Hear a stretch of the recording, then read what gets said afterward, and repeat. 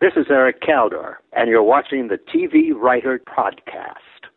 Hosted by Gray Jones, the TV Writer Podcast is brought to you by Script Magazine and ScriptMag.com, the leading source for script writing information in print and on the web, and by Final Draft script writing software, the entertainment industry standard for script writing worldwide.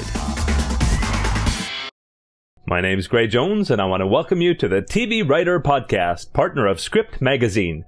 Well, today I have the pleasure of introducing a new writer. Well, he's been around for a while. Eric Caldor is a writer, producer, and actor, and he has written for some amazing shows, actually some shows that are very dear to my heart, that I watched with my family growing up. Kojak, Emergency, The Incredible Hulk, Rockford Files, some really, really cool stuff, and he's got some great stories of how he got to that point, what it was like to write during that time, and then what he's done since then. And I'm sure you're going to really love the interview. You can follow Eric on Twitter, at Eric Caldor is his Twitter handle, or go to his website, ericcaldor.com, where he's got lots of great blog updates, and also he's got some free chapters from the book that he's writing, which is very, very cool. Make sure you check out the podcast and previous episodes at tvwriterpodcast.com, or you can go to blip.tv/tvwriterpodcast. Also, make sure you do follow me on Twitter, at Gray Jones is my handle. Now, on to my interview with Eric Caldor. Enjoy. This is Gray, and I'm here with writer, producer, actor Eric Caldor. How you doing, Eric? Fine today. Well, I really, really appreciate you coming on the podcast. And, it's funny because we get a lot of the newest shows and people writing the newest shows, but all of us have such fondness in our hearts for the shows of yesteryear. And when I think of titles like Emergency, Kojak, The Rockford Files, I mean, these are shows that I grew up with, that my family watched together. And it's so exciting to know that you wrote on these shows. Well, thank you. It seems like a long time ago, but it's fresh in my mind. Anyway, it was a very exciting time. Yeah. Well, I'm just really excited to talk about your experiences with them. But first, Sure. let's go back to the beginning. You grew up in Brooklyn, but very interestingly, you were born on the first day of the Great Depression. Tell me about that. Yes, it was a bad omen, wasn't it? Yeah. Yeah, that very day, the family lost what little they had, and they got me. Wow. I don't think it was a fair exchange. Now, so you didn't go to college, but you became a ski bum. Yeah, I decided that I hated school at that time, and I had visions of being a writer, but I didn't know how, and I was scribbling things, and I got a half scholarship, and I didn't take it, and I grabbed some money, which I shouldn't have, and I went to see a girl that I thought was my girlfriend, and I saw skiing on the way, and I fell in love with it. Yeah, up in Vermont. So I stayed there, much to the chagrin of my father, who it was a huge thing, but I wasn't going to go to school. That was it. But then you actually raced competitively, didn't you? Yes, but in Europe, I was on the B team for the French ski team. You know, that was after I really spent time ski bumming and horsing around, and that ended in a kind of a disaster because I broke my leg. Oh yeah, badly. Yeah, I've heard so many of those stories. Yeah, this one was really bad in those days. It was, it was an open, it was just horrible. Now, tell me about, you ended up as a special agent in the Counterintelligence Corps. Yeah, that was a fluke, but it was a terrific experience because I was drafted from Europe, and there I was writing stupid poems and skiing, and I wasn't hurt then. I only got hurt when I got back. But I got drafted in Europe at the time of the Korean War. They were still drafting. And so I had to come home or lose my citizenship or passport or whatever. Wow. So I came home, and I had KP for a month, and I said, I don't know what I'm going to do here. I'm going over the hill. I can't take this. I had a pretty good life in Europe. And here I was 18 hours a day scrubbing pots. Wow. So a guy next to me said he had a deal, you know. And being ever acute for deals, I said, what was it? And he told me that he was going to go into spy school. And I said, how do you get that? Wow. And he said, I was an insurance detective. So when I filled out my forms, I said I was an insurance detective. Oh, yeah? And I got through because of a kindly guy who interviewed me. And he said, that's the kind of guy we want for the Counterintelligence Corps. And it was a wonderful time in my life. The Army turned out to be great. Wow. So how long did you do that? Yeah, 2 years. Wow. Yeah, I did it, and I was a Beverly Hills agent for the Counterintelligence Corps, and I knew I wanted to get into something like showbiz. I met all these people, and it helped. It helped, and I had a terrific time. Wow. It turned out, you know. So now after that, you got into TV as a sports producer. Well, no, I went back to France on the GI Bill because I wanted to write, and I started racing. That's when I went to a wonderful school there, university at Grenoble, which is right in the heart of the Alps, you know. I picked it because of that. So I raced around and I got married and I broke my leg, and then suddenly I realized while I was recuperating, which is a long recuperation because they had to cut open my leg and tie it up, and it got infected. I was in the hospital a long time. And suddenly I realized that I didn't know if I was a kid from Brooklyn or I was French. I was speaking French pretty fluently, actually fluently. I was married. I was dressing like a Frenchman. People would ask me if I was from Switzerland, you know, or Belgium, because they heard an accent. I was pretty good at it. Yeah. And suddenly I said, man, this is not me. I can't do this. And I was fighting with my wife anyway. Yeah. So I took off. Very, very bad part of my life, and I got a job in CBS mailroom. Well, I got a job at Benton Bowles. And from there I went to CBS mailroom, and from there I got a job very quickly as a unit manager, you know, which was a production manager. Yeah. And I did the Olympics in Squaw Valley as a production manager. And when that was over, I wanted to go back to California.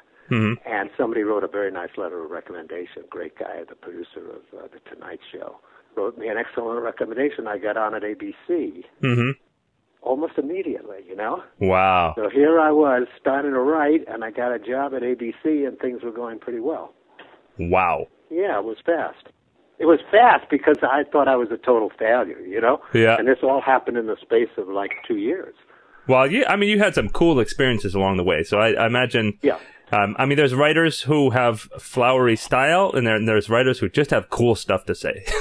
Or maybe there's both.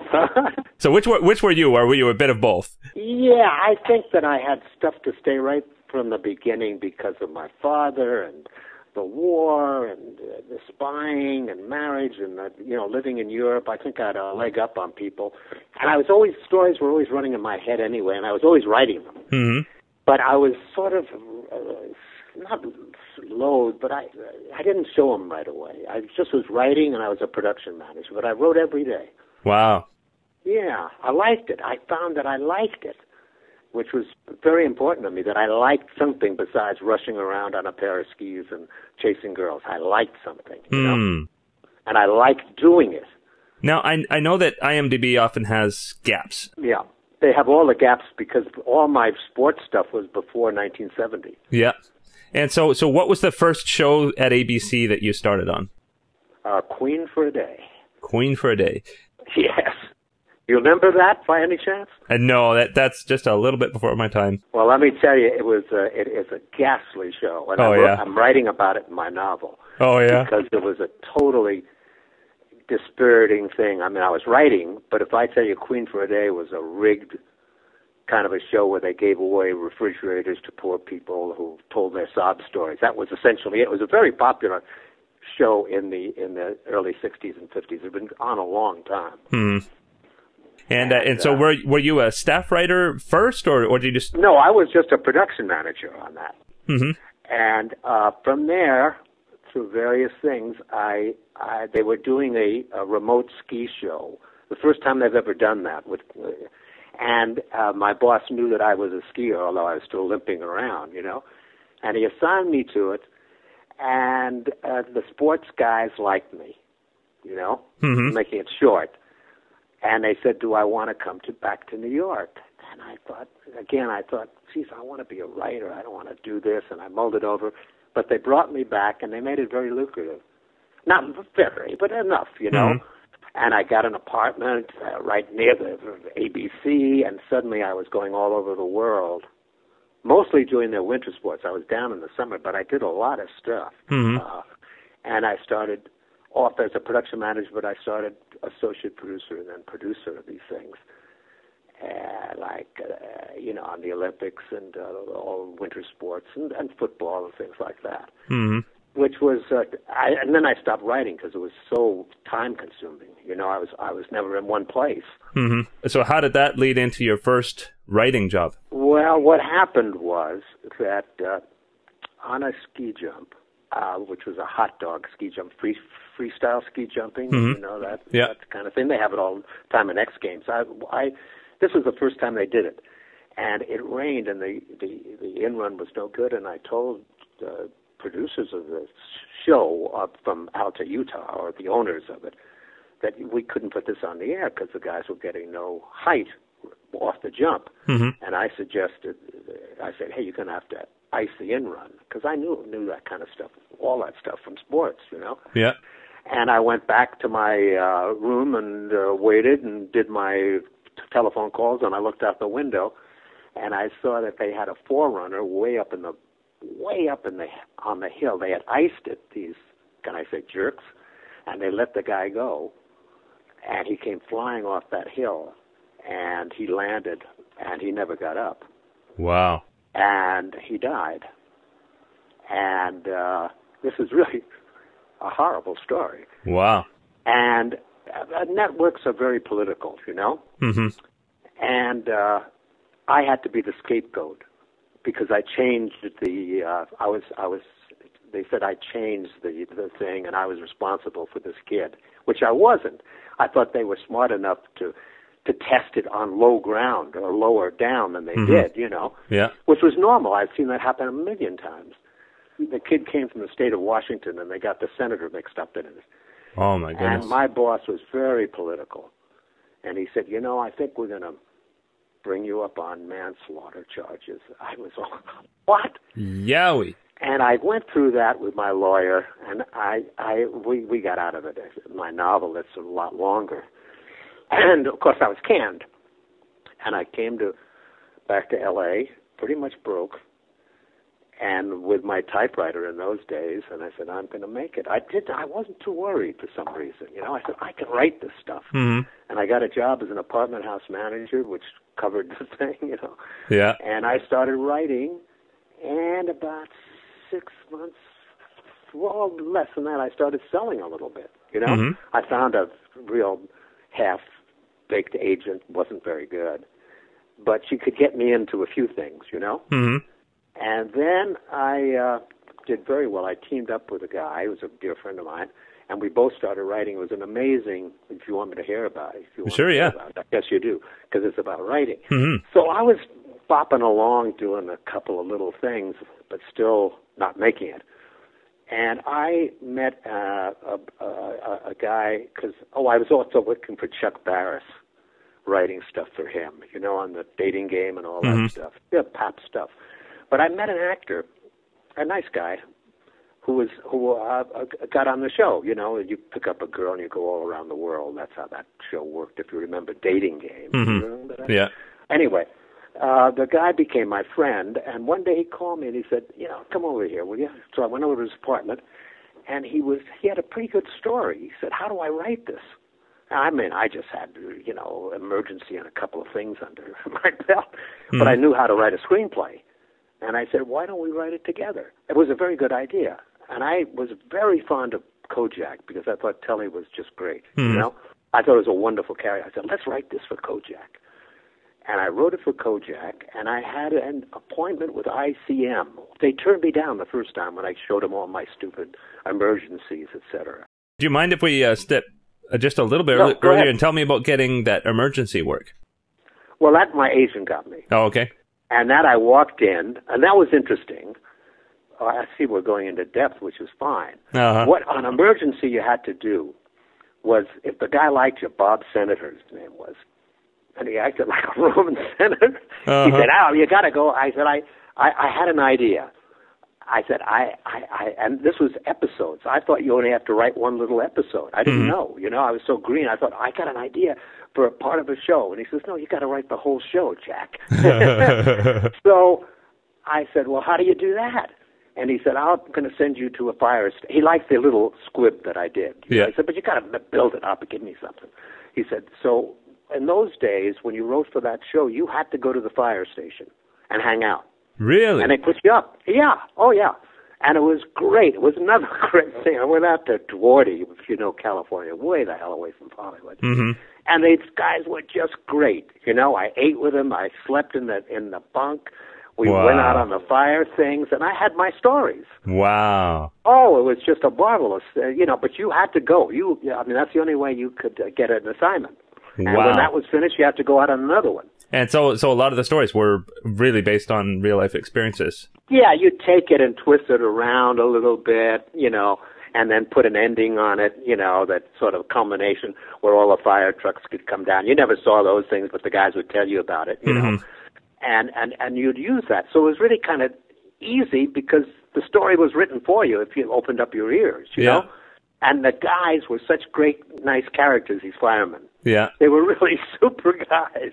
There's always a guy who was the cook who they were making fun of, and they were pranking around. It was very pleasant going out to those stations. And you sleep there. You'd eat there. You do, and you were right on the truck. Wow. Yeah.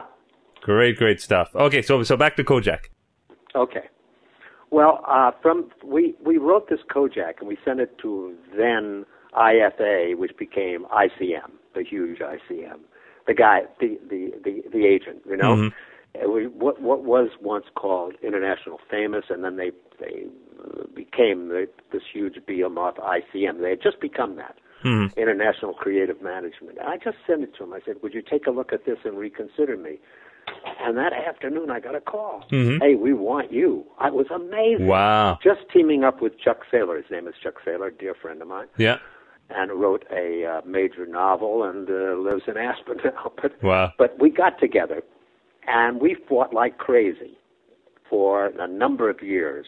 But out of that arguments, we got really good scripts out. Wow. He came, we were good, because this is a writing blog, or a writing site, we were good because he was the greatest plotter the world I had ever seen. He could change things at story meetings right in the middle and give you a totally different story and start selling it. Wow. But he couldn't write a line of dialogue. So it was a very good match. I wasn't so great at plotting, and I could get inside these characters and write the hell out of them. So our partnership was very good. Wow. Because we could really, although he fought me a lot, we had terrible fights. And then when he wrote a bestseller, it was all over, and I started writing on my own. But I never was that successful again. I made a living, but at times we were writing 2 episodes at the same time. Wow. And so was that like clear through Rockford Files and Switch? Yeah. So you bounced around different shows? Were these freelance scripts or? Well, in those days, I don't know if you know how it worked. Can I explain that? Sure, go ahead. I guess that'd be interesting. Yeah. It was all freelance. You understand, there was no writer's room. There was no 5 guys in a dark room writing. Huh. You had a writer, a showrunner, they didn't even call him that, the executive producer, executive and producers were always writers, and you had a production guy who was called the line producer. Maybe you had the story editor in there, but there were 4 guys running the show, not a room full of writers. Yeah. And where they went was freelance.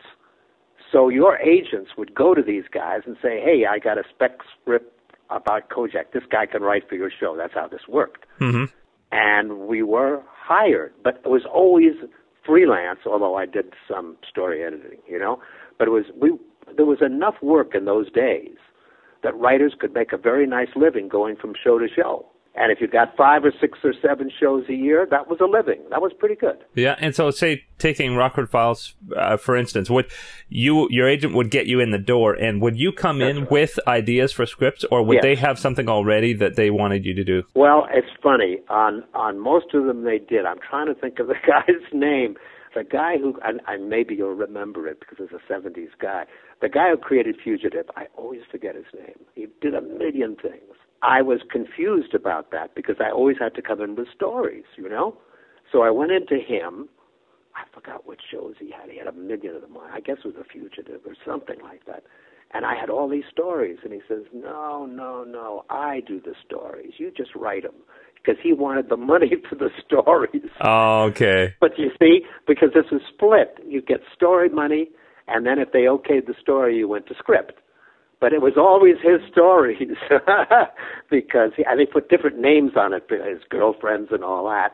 And we would just take his story and write it, you know. Mm-hmm. But for the most part, that was the only time I faced that. For the most part, you went in and you had to have ideas, and they shut them down right away. Oh, we've done that. Oh, this is not character, all that kind of stuff. Yeah. But if you hit it right, you would then to say, okay, they say go to story, and that meant you gave them like a 10-page outline. Then you'd sweat it out till you got the call from your agent. Okay, you can go to script. Once you went to script, it was a done deal. You had a script to give them and a polish. That was it. Wow. Polish of that script. But once you got past story, so there were a lot of stopgaps before you got hired. So in some ways, it was more like feature writing. Because that's like today's feature writing, that's a lot of the process where you have the outline and then it goes to script and you have the polish. Right. And then you have the polish, except that there are a million guys writing them, you know? Yeah. And they're polishing each other. Here, you only have the executive who is doing one guy editing you mostly, you know? If you got it right. Then there was very little editing, and that was the end of it. But now I know that there's, that 20 guys are taking a whack at your work. Then it was only 1 or 2. And so the last credit on IMDb that you have in that stretch of time was Incredible Hulk in 1980. And so were you still writing with Chuck at that point? No, I was writing alone. Alone, okay. And then what happened then? Well, I got married again, and we started a business. I was still kept on writing things, you know? And I got interested. I helped my wife with her business, which is very successful, and we moved, and we had 2 kids to bring up, and I couldn't, I needed a steadier work, So I still wrote at night amongst the clatter, but I became kind of interior decorator. That's the job she wasn't really. I just drove the truck around, and I kept on hacking away, and then a friend of mine, a good friend of mine, called me, and he wanted to know who a photographer was, and he was like a used car salesman. I said, "What do you need a photographer?" He said, "Well, I went on a commercial audition with my grandkid, and they wanted to know if I wanted a part." And I clicked in my head, I can do this besides all this stuff with my wife. I can be an actor, So I got pictures taken, and I started doing commercials pretty much off the bat. Wow. Right away. Yeah. And I also was writing on, for magazines and stuff like that. I published in various magazines,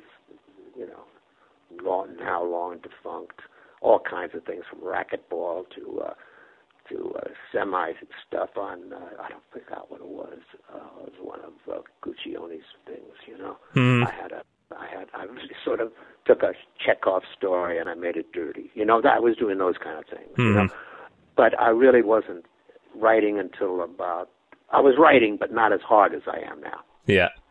And so you've even been acting pretty recently. You were on House and you were on ER and the last 10 years. Yeah.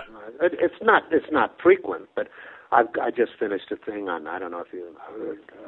I never even heard of the show. It's called Raising Hope. Oh yeah. Yeah, I just did a couple of lines on that last week. But I get those little things. It's fun. I don't need it. I got plenty of. I'm set. But I do it for ego and self-satisfaction, or I should say self-satisfaction, while I'm writing. But mostly my main impetus is a novel which I write at least 3 hours a day on. Mm-hmm. And that's been going on for about a year. Now, you have a website. My novel is on there. Mm-hmm. And blogs about all the kind of writing, Yeah. that people want to go there, because I have blogged about all sorts of things, Kojak and Rockford File and all the rest of all the people who were important to me, Mm-hmm. And I think the stories are, I hope they're interesting. Yeah. And then I've also voiced, because I did some voiceovers. You do everything in this business, as you know. So I voiced the novel that's on there. There are 8 chapters with my voice, and then there are a lot of blogs and tweets that are, about what I'm doing. But I'm hoping that I can get a pretty good publisher if I get a following, frankly. Mm-hmm. Well, it's fascinating, actually. I've heard of people going in to pitch books and the first question they're asked is, how many followers do you have on Twitter? Oh, really? Yeah. Oh, no kidding, because I have a whole slew of them. Mm-hmm. I don't know how many, but every day I get 30 tweets, new tweets, Yeah. So I assume I'll be able to use that. That's great. Yeah. Yeah, it's a funny time we're in. Yeah, that's how I plan to market the book. Yeah. Because there's no work for me. If I were to go, you want to know my age, I'll tell you. They would laugh at me. I mean, I couldn't get through the front door Uh-huh. on a sitcom, and I could write those things. I had a buddy, even with Dallas.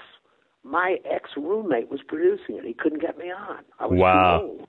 Dallas. Wow. I was writing then. Yeah. So now, I'm 82. You think Yeah. I walked through the door with 10 Harvard grads doing funny lines? I mean, they were just, they couldn't handle it. Mm-hmm. They would just laugh. And they're right. So I got to write a novel. That's the only way I can express myself, because there's no work in television. A lot of people do. I mean, look at Stephen Cannell. Oh, well, yeah, he just died. I worked for him. Yeah, he was an interesting guy.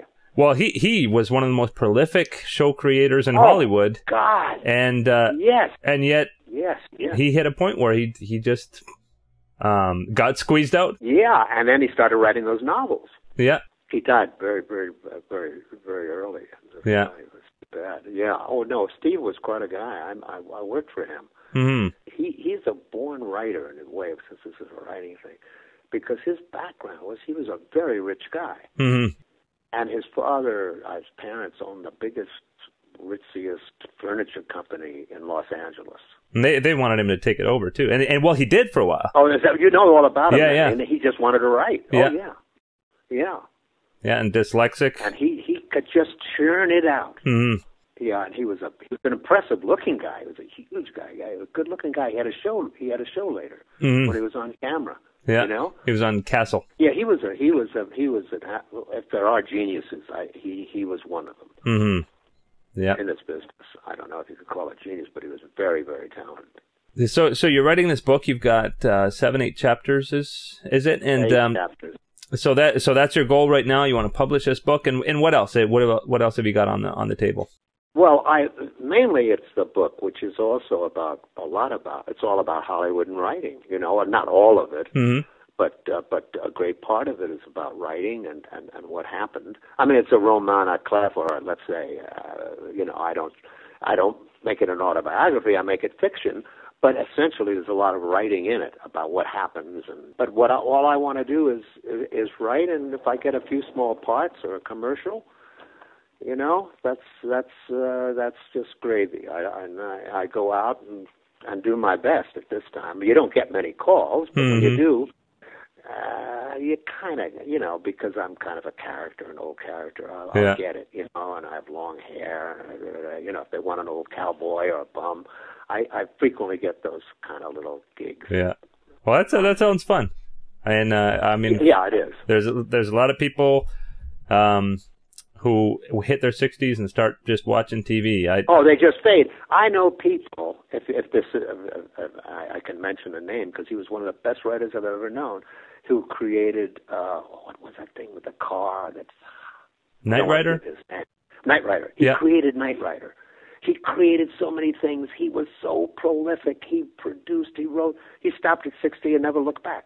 Wow. Never touched it again. And he was a born writer. Wow. I mean, he was born to it. He came from very humble beginnings. He was like a truck driver, you know, and he just churned this stuff out. And when it was over, it was over. He never even talks about it. Really? Which is rare. Yeah. I feel sorry for him because he didn't give up. He just looked at it askance, you know? Wow. And he had plenty of money. I mean, he's still getting money from Knight Rider, you know? Wow. I mean, he made that show, and yet he walked away. And I know but most writers keep on. I have so many friends in their 70s and 80s who still are at it, you know? Yeah. And I think my writing is much better now. Well, I'm sure it is. It was. I hope. I hope. Well, that is some really, really neat stuff. And speaking about your Twitter, it's Eric Kaldor. Pretty easy to remember. Make sure if you're watching the podcast that you follow Eric on Twitter and your website. EricKaldor.com. In one word, yeah. EricKaldor.com. Yeah. And I appreciate anybody going there. And any suggestions or critiques, I take seriously. Great.